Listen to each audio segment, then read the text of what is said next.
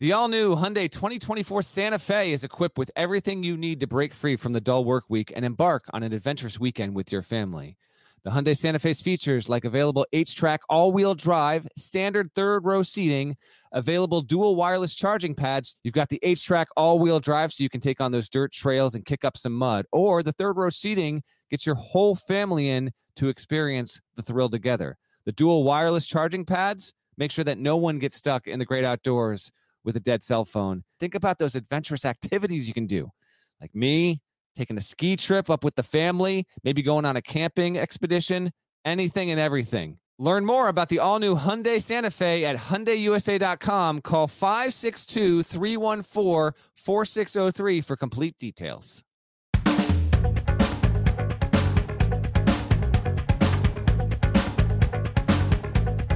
Hey there, it's Gary Parrish. It's Friday, January 15, 2021. Welcome back to the CBS Sports Eye on College Basketball podcast, where we sometimes discuss camel fighting, dodo birds, and leaky black. Matt Norlander is here with me, and we're going to look ahead to what should be an interesting weekend a little later on, but we're going to start with the most notable result since we last recorded. Final score, Texas Tech 79, Texas 77 inside the Frank Erwin Center. The Longhorns said, come win it now. The Red Raiders responded with a Mac McClung jumper in the final seconds of a tie game. It was the game winner. Awesome shot, which led to a hilarious post-game interview during which Mac McClung told Fran Fraschilla how much he respects him before bouncing to celebrate with his teammates without answering a single question. The Red Raiders are now a 3-loss team. They've lost twice at home, but they just won at Texas, and it appears Chris Beard is at it again. He has finished in the top 3 of the Big 12 in 3 straight seasons. It appears he might be on his way to doing it a 4th straight time. And his leading scorer is a Georgetown transfer that we didn't even put in our top 101 players list in the preseason. Dead leg, simple question. Do we owe Mac McClung an apology? No, we don't, because when we did not put him there, because we didn't know if he was going to be eligible. That was part of it. But I didn't think he was going to be a top 100 player. He's been used brilliantly here. And yes, McClung hit just a swagalicious winning shot with that. Because those who watched it, and you'll recall, Texas tied it, and then I think... yeah, Beard had a timeout in his pocket. He opted not to. McClung he brought the ball up the floor, kind of cleared out.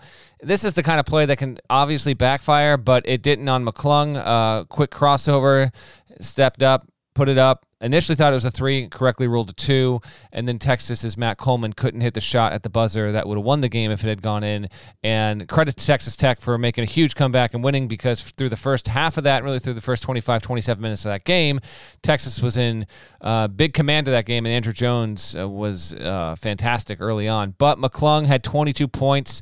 Was wonderful from the line, hit a big shot there, and there's enough here. I mean, listen, Kevin McCullough isn't a big name, but he had a wonderful game against Texas with 16 points. Marcus Santos Silva is a transfer from VCU who's been wonderful, and then Kyler Edwards wasn't a standout earlier this week, but he also is an important player. That was a very significant win for Texas Tech. To me, it's damaging maybe to Texas down the road in terms of, does a loss like this prevent you from getting on the one line? We'll wait and see. It's going to have plenty of opportunities. I still think it's a top 5 team. But for Texas Tech, it just didn't have a Parrish.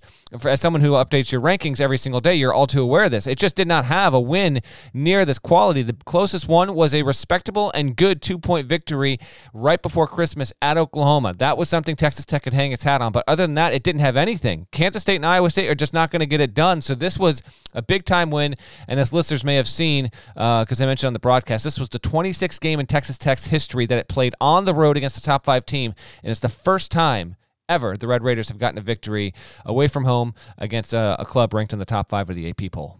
I appreciate you trying to cover for us, but I will not let you lie on this podcast as it pertains to the reasoning Mac McClung was not on the preseason list of top 101 players. As you were talking, I went and looked it up. Mac McClung was ruled eligible by the NCAA on October 30th. Our list of top 101 players published on November 11th. And we got a problem there then. Got a problem. That's my B. My B on that. You liar! But I also didn't think he was going to be this. I didn't make a case for him. It's not like I was sitting there calling you an idiot on November 11th. Yeah. No. That's That is surprising. I thought the timeline was different, but big on him, huge. And he's become, what's interesting is he was, Georgetown, he developed a name for himself after being, a viral kind of prospect, kind of right behind Zion Williamson, to be honest. And here at Texas Tech, he's gone to another level. And then, yes, I had never seen anyone shrug off Fran Fraschilla like that, or even the post-game interview. But I think Fraschilla got through one question, and McClung might have gotten like 3 words in and been like, I can't do this, man. I got my teammates don't want to mob me. I'll see you later. Love you, Fran. He was out. So that was a fun little moment there in a huge win. And I think the biggest result of the week so far.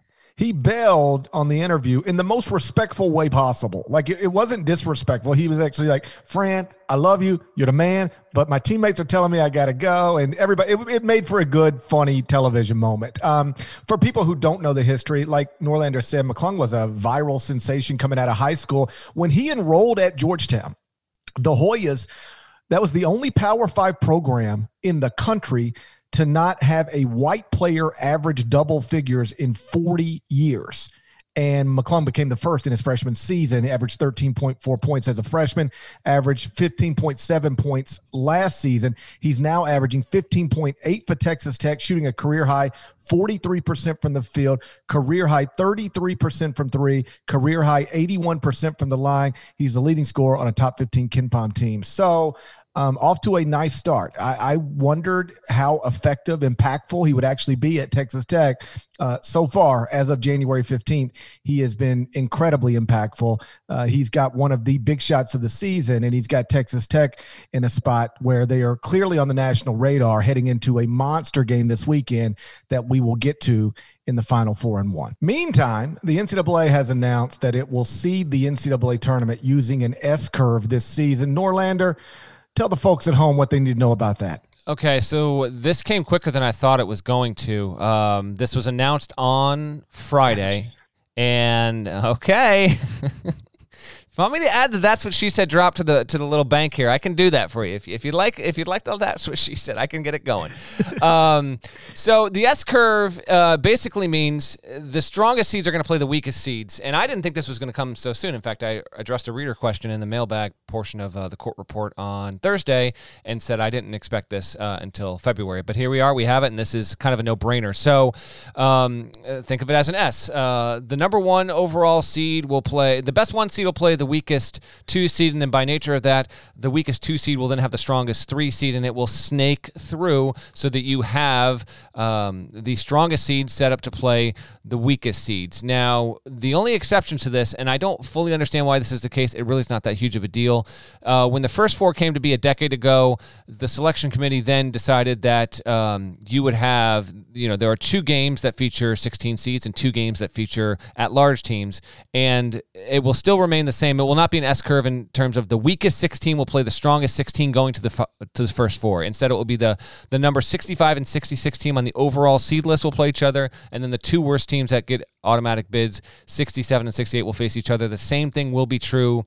The final 2 at-large teams will play in one game, and then the 2 others that just squeak into the first 4 will play each other. The one thing that you should know about this is they're doing this because it's not geographically dominated the way it is in a normal year. Normally, the procedures that are in place are we have a Midwest, a South, an East, and a West region, and because of that, we try and give the teams seeded 1 through 4 geographic benefits so they don't have to travel as far, they can bring their fans there, they can have a little bit of an advantage as a reward, not only to getting a high seed, but having a good season. We want to give them that small additional advantage where it can be applicable, but that always kind of gets mucked up in the West because we don't consistently have really good teams out West, and there's, relatively speaking, there are fewer D1 programs out West as opposed to in the East and the South. So that's now eliminated. But with the Big Ten probably getting, to me, it's a guarantee it's going to be at least 9. I think there's a good chance at 10. I still think there's a shot at 11. Indiana's trying to mess that up, by the way. Not a good loss Thursday night for the Hoosiers. Did you see the Purdue Twitter account? I did not. I didn't. What happened? I think Purdue has now won 5 straight times at Assembly Hall or something. Okay. They've won 6 in a row. Archie's yet to beat Purdue. So okay, yeah. So the Purdue Twitter account, the Photoshop, but it was feels like home, and it's Assembly Hall, but it's got the Purdue logo at midcourt and the Purdue scoreboard hanging in Assembly Hall. Stuff. That's good trolling there. I encourage. It's like 3 or 4 years ago. It feels like branded accounts associated with programs or professional franchises, they really were kind of like tame, and they didn't wade into that stuff, and only occasionally it might have like something really funny or juicy, and then like the tweet would get deleted, and then there'd be some sort of apology, which was totally lame because trash talking should happen. And it's actually been refreshing to see that everyone can, put on their big boy pants here, and we can actually, troll and joke and have fun with each other. It's not the end of the world. So the fact that they did that, I think, is absolutely fantastic. Indiana fans are probably having a little bit of a rough go of it right now, though. That was definitely not a good. Oh yeah, hashtag Fire Archie was retweeted into my mentions earlier today. Yeah, that's not good. In fact, just real quick, let's just diverge off this real quick because Indiana was supposed to play Michigan State on Sunday. That game's not happening. It was going to be the CBS game. That game's getting postponed because of Michigan State. They're 8-6. That was the other. Thursday was a garbage night. I mean, Gonzaga was kind of got competitive with Pepperdine, whatever, and then BYU was able to beat St. Mary's on the road. That's a nice win. But Indiana-Purdue was really the only game of like true relevance and note. And this is getting to a point here. 8-6 has yet to beat Purdue since he was hired, and they've got plenty of opportunities to still get themselves back into the NCAA tournament picture and all that, but we really, let's just spend 2 or 3 minutes and then I'll wrap up the S-curve thing. We should mention this. This was a game Indiana should have won. It didn't. And I am understanding the plight of the IU fan. And I think some of these people were kind of pushing this a year ago, and you and I both kind of pushed back on it. But now I don't think Archie Miller is going to be fired this year. I just don't think that's going to happen. You have to have a total implosion. I don't expect that. But yes, that fan base I think it's a compilation of just general frustration at the end of the Tom Crean era, and then thinking that Archie Miller was going to be able to truly get this program back to the level where it was like, okay, give him a year, maybe 2, and then Indiana's top 3 in the league every single year. That's where our expectation should be, and he hasn't been able to do it, Gary.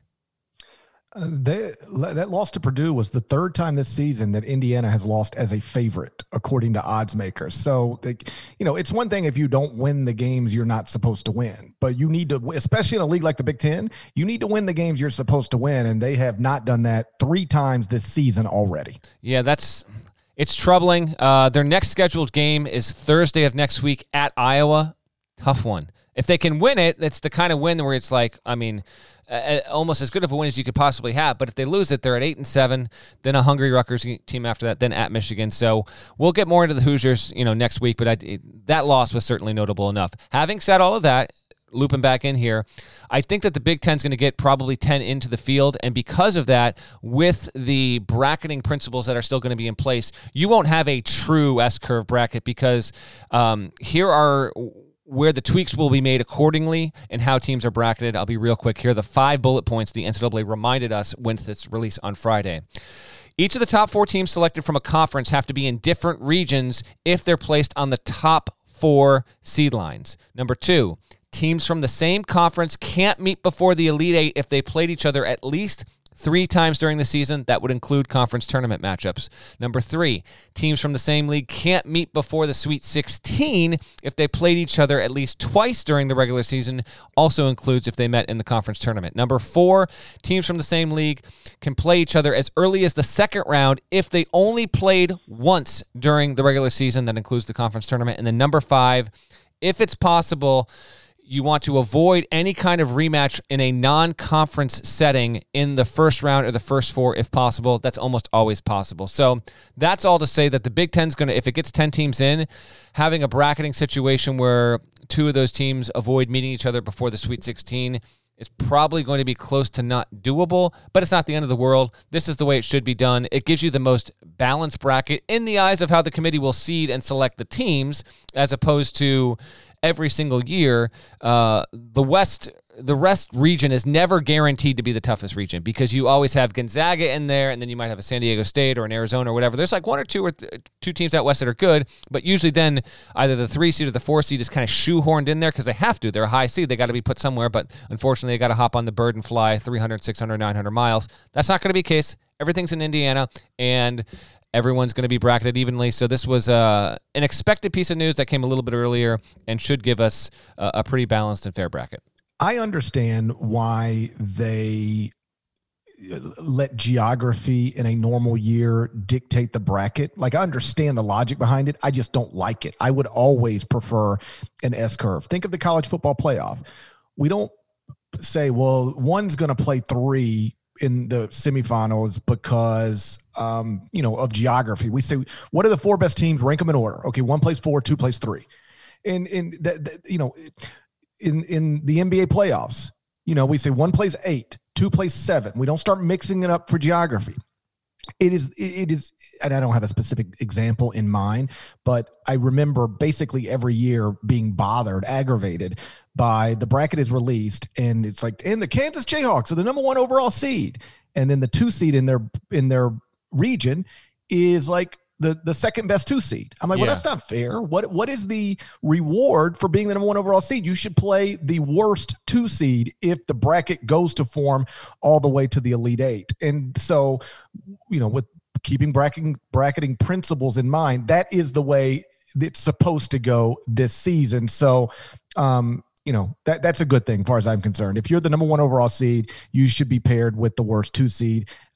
This is the proper and most fair way to do it. I would generally agree with you. Also, because the bracket is the bracket, and we love it for this. The 1 playing the 2, it's just not. It doesn't even happen 50% of the time in a given region, and so those concerns, while valid, they just don't surface as much as sometimes people might think. But I like this. I don't think they'll stick with it. Once they go back to the regular tournament, I still think they're going to try and afford teams to travel as little as possible to help them get more fans in the building for that first weekend, just to give them that benefit there. And I have heard from coaches who are kind of a split mind on this because they kind of like not having to travel as far and getting more of their people in the building. So an example of this would be, let's say, like, Gonzaga's the 1, and then if it's the best 1, it'll have the weakest 2. But if that 2, or if that 2 happened to be the weakest 2, happened to be I don't know, like a San Diego State or an Arizona or whatever, in the West region, and then you had another 2 that was, Michigan or whatever, Michigan flying to San Jose to play, or to be in that region as a 2 seed, if it was the weakest, is that right to do to Michigan? I'm not saying it shouldn't be done. It's an interesting debate. I think they're going to go back to the way they were. That's all. The thing that I would like to avoid, like, just hypothetical real quick, Gonzaga is a 1 seed, and in some year San Diego State is slotted as the best number 2 seed. They're 5th in the country, right? According to the committee, and they're the strongest 2 seed, and they say, well, San Diego State will just be the 2 seed in the West. And Gonzaga's the strongest 1 seed in your scenario here. Yeah, and Gonzaga is the strongest 1 seed in my scenario. I think that's wrong. I understand why they do it. Mm-hmm. I just wish they wouldn't do it that way. If you're the number 1 overall seed, you should get the worst 2 seed. Geography be damned. I agree with you. We'll get to the Final 4 and 1 next. But first, check this out. Are you looking for a new basketball shoe? If so, this is Gary Parrish here to tell you that the New Balance 2-Way V4 features the groundbreaking use of fuel cell technology with fresh foam, creating the ultimate combination of rebound and cushioning. Every step feels explosive and dynamic, and the upper construction features a lightweight textile that's supportive and breathable. So whether you're hitting the clutch shot or locking down the opposition, the 2-Way V4 gives you the tools to play at a high level. Learn more and purchase the 2-Way at newbalance.com. Robert Half research indicates 9 out of 10 hiring managers are having difficulty hiring. If you have open roles, chances are you're feeling this too. That's why you need Robert Half. Our specialized recruiting professionals engage with our proprietary AI to connect businesses of all sizes with highly skilled talent in finance and accounting, technology, marketing and creative, legal, and administrative and customer support. At Robert Half, we know talent. Visit roberthalf.com today. Before we get to the Final 4 and 1, let me remind you that every weekend, CBS is bringing you some of the biggest games from some of the best conferences in the nation. And this weekend, on Saturday, there's a good one. San Diego State at Utah State. The Aggies are on a 9-game winning streak, beat San Diego State by double digits Thursday night. Tip for this one, it's Saturday at 1 p.m. Eastern, and you can stream the game for free on the CBS Sports mobile app or at cbssports.com. The road to the Final Four is underway, and you can catch games every weekend on CBS, America's most watched network. It's the network of stars. Norlander, what's our Final Four and 1 records?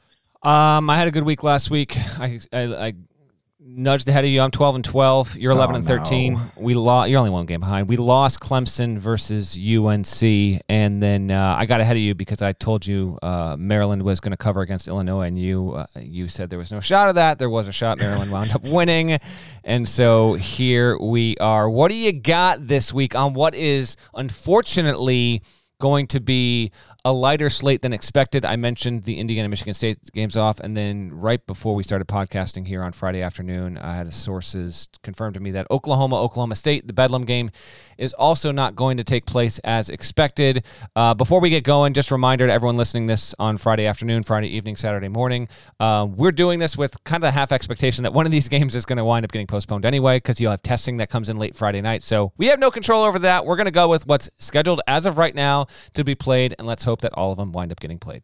Wouldn't it be something if we did actually have control over it, though? Oh, it'd be amazing. Yeah. That would be some kind of power move. Saturday, noon Eastern, number 21 Ohio State at number 14 Illinois inside the D. Brown Center. You can watch it on Fox.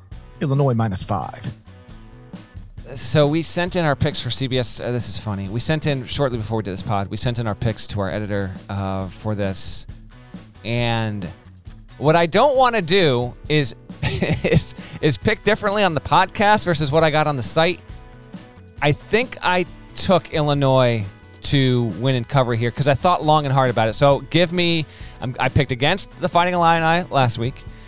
I'm going to pick in favor of them this week. I like them here, and I like them to win somewhat comfortably. I would like the record to show that there will absolutely be a time where I pick differently for the website than I do on the podcast, and that's because I don't think about this stuff too much. I just try to find some trivia times to insert where I can. Ohio State loses C.J. Walker, then they bounce back, beat Rutgers, beat Northwestern. They're now up to number 8 in offensive efficiency. And, of course, Illinois, like Norlander said, coming off last Sunday's loss to Maryland. Ayo Dosunmu, though, he has scored at least 12 points in every game this season, scored at least 33 times. He's now averaging 22.4 points, 6.8 rebounds, and shooting, this is the important thing for his NBA future, a career-high 42.2% from 3. I'll take Illinois to win, but I'll trust Ohio State to cover the 5. So give me the Buckeyes plus the points. And if it contradicts what you read at cbssports.com, I just explained to you. It's going to happen sometimes. All right, fair enough. What do we got next? Saturday, 4 p.m. Eastern, number 2 Baylor at number 15 Texas Tech inside Pat Knight Arena. You can watch it on ESPN. Baylor -4. This one I did remember. I'm going. You know what? I'm gonna have to dig up a straight up button here for GP from back in the day or something. I'm going Red Raiders straight up here to beat. I know. This is. I think I'm most intrigued by Ohio State at Illinois because I got a feeling that could be a really good one. The clear game of the weekend is this. This is Baylor at Texas Tech. Bears on the road. Red Raiders coming off that huge win there. And why not?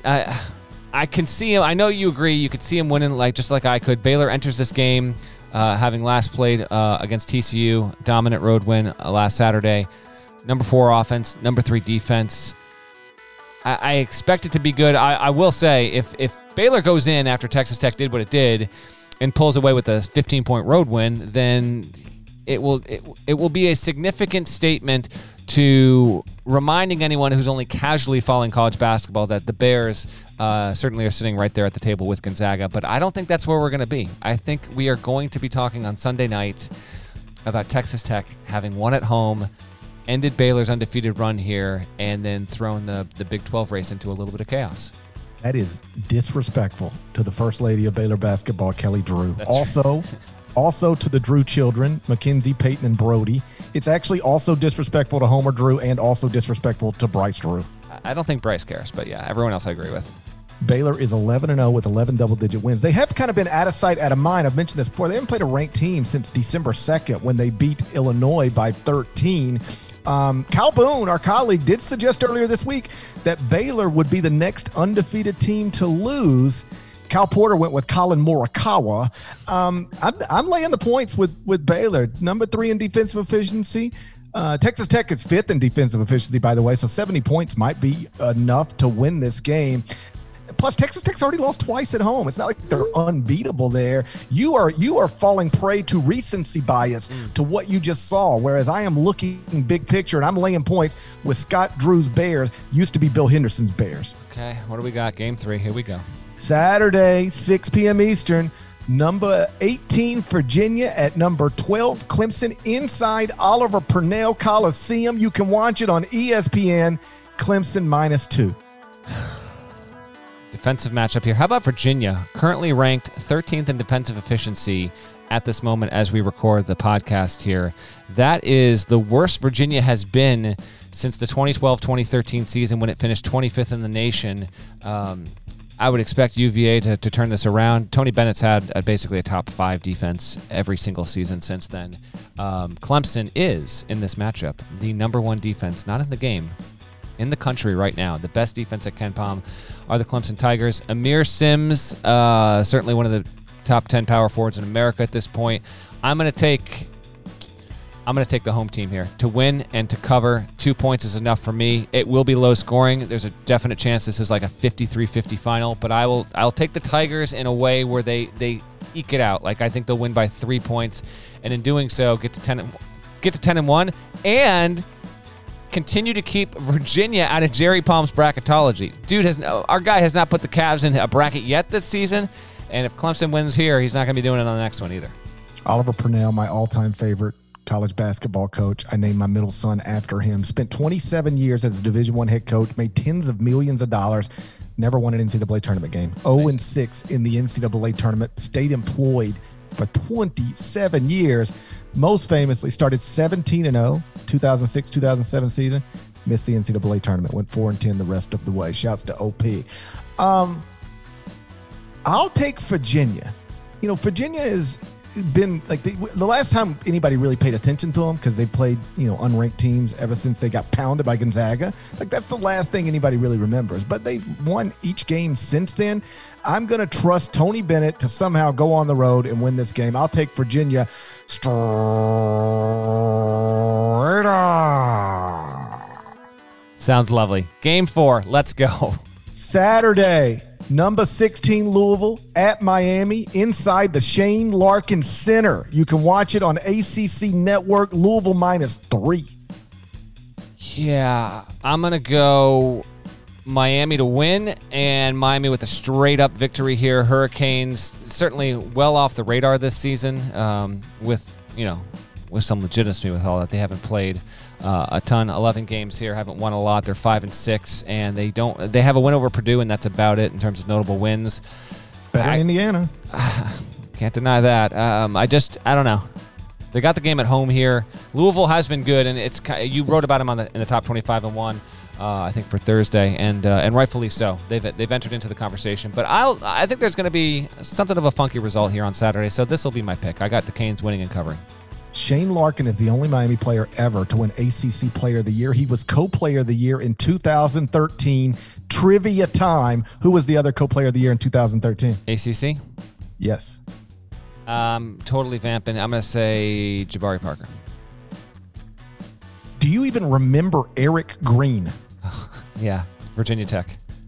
He was ACC Player of the Year, voted on by the media? Absolutely a baller.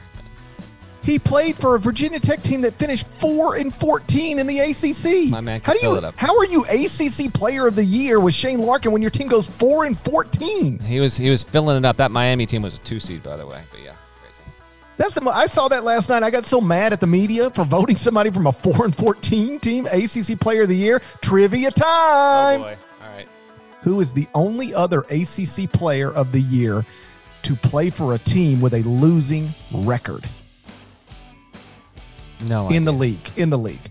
Completely lost. It's only happened twice. Eric Green is one, and there's another time. I mean, I couldn't even begin to guess. I don't know. Then that's going to be a failure on your part in trivia time. The correct answer would be Len Bias in 1986. Maryland went 6-8 in the ACC that season. He was ACC Player of the Year, then drafted second in the draft by the Celtics on June 17th. And he, of course, died 2 days later, which is one of the all-time tragic college basketball stories. Louisville, you're right. I did write about them. They lost the top 5 scorers from last season's team. They did not enroll their best prospect, Jay Scrubb, went ahead and entered the NBA draft, and yet they're still sitting here 9-1, only lost at Wisconsin, and in that game, they were without their leading scorer, Carlik Jones. It's impressive stuff from Chris Mack and his staff. Meantime, at Miami, they played, as you noted, 11 games. 4 of Miami's top 5 scorers have missed at least 4 of those games. Like Chris Lykes has only played twice and hasn't played since December 4th. Cameron McGusty has only played 5 times and hasn't played since January 2nd. I'll take Louisville to win on the road inside the Shane Larkin Center. All right. We got a podcast first. I'm wrapping up. My wife is literally staring at me, waiting to do her own conference call here. So we have one last game to know about. Iowa at Northwestern on CBS. It's a noon tip. It's replaced the Indiana-Michigan State tip. Northwestern is at home, but it's an 8-point dog. It's lost 4 straight games. Big time spot for it to get back on the right track. Who are you taking?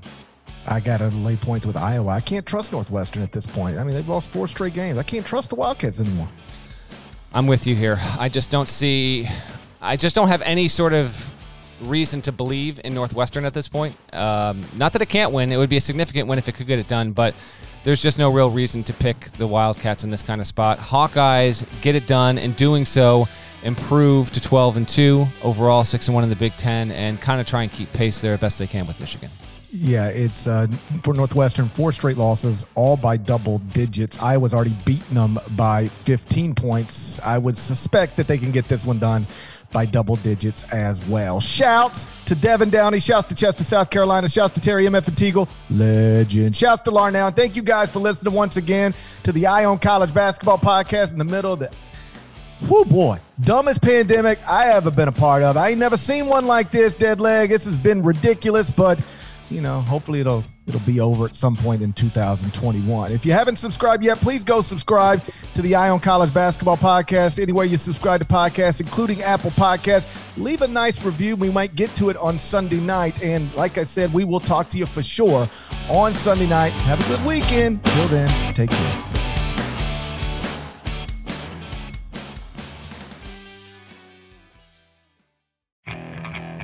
Okay, picture this. It's Friday afternoon when a thought hits you. I can waste another weekend doing the same old whatever, or I can conquer it. I can hop into my all-new Hyundai Santa Fe and hit the road. Any road. The steeper, the better. Because my all-new Santa Fe is available with H-Track all-wheel drive, so I can hit the trail without a worry in the world. Heck, with 3 rows and best-in-class rear cargo space, I can pack the whole family in with all our gear. We've got available dual wireless charging for our phones, so we'll never lose touch with civilization, and we won't lose touch with the primordial power of Mother Earth. So which is it? Waste the weekend or do something a little more epic? And conquer it in the all-new Hyundai Santa Fe. Visit HyundaiUSA.com or call 562-314-4603 for more details. Hyundai, there's joy in every journey.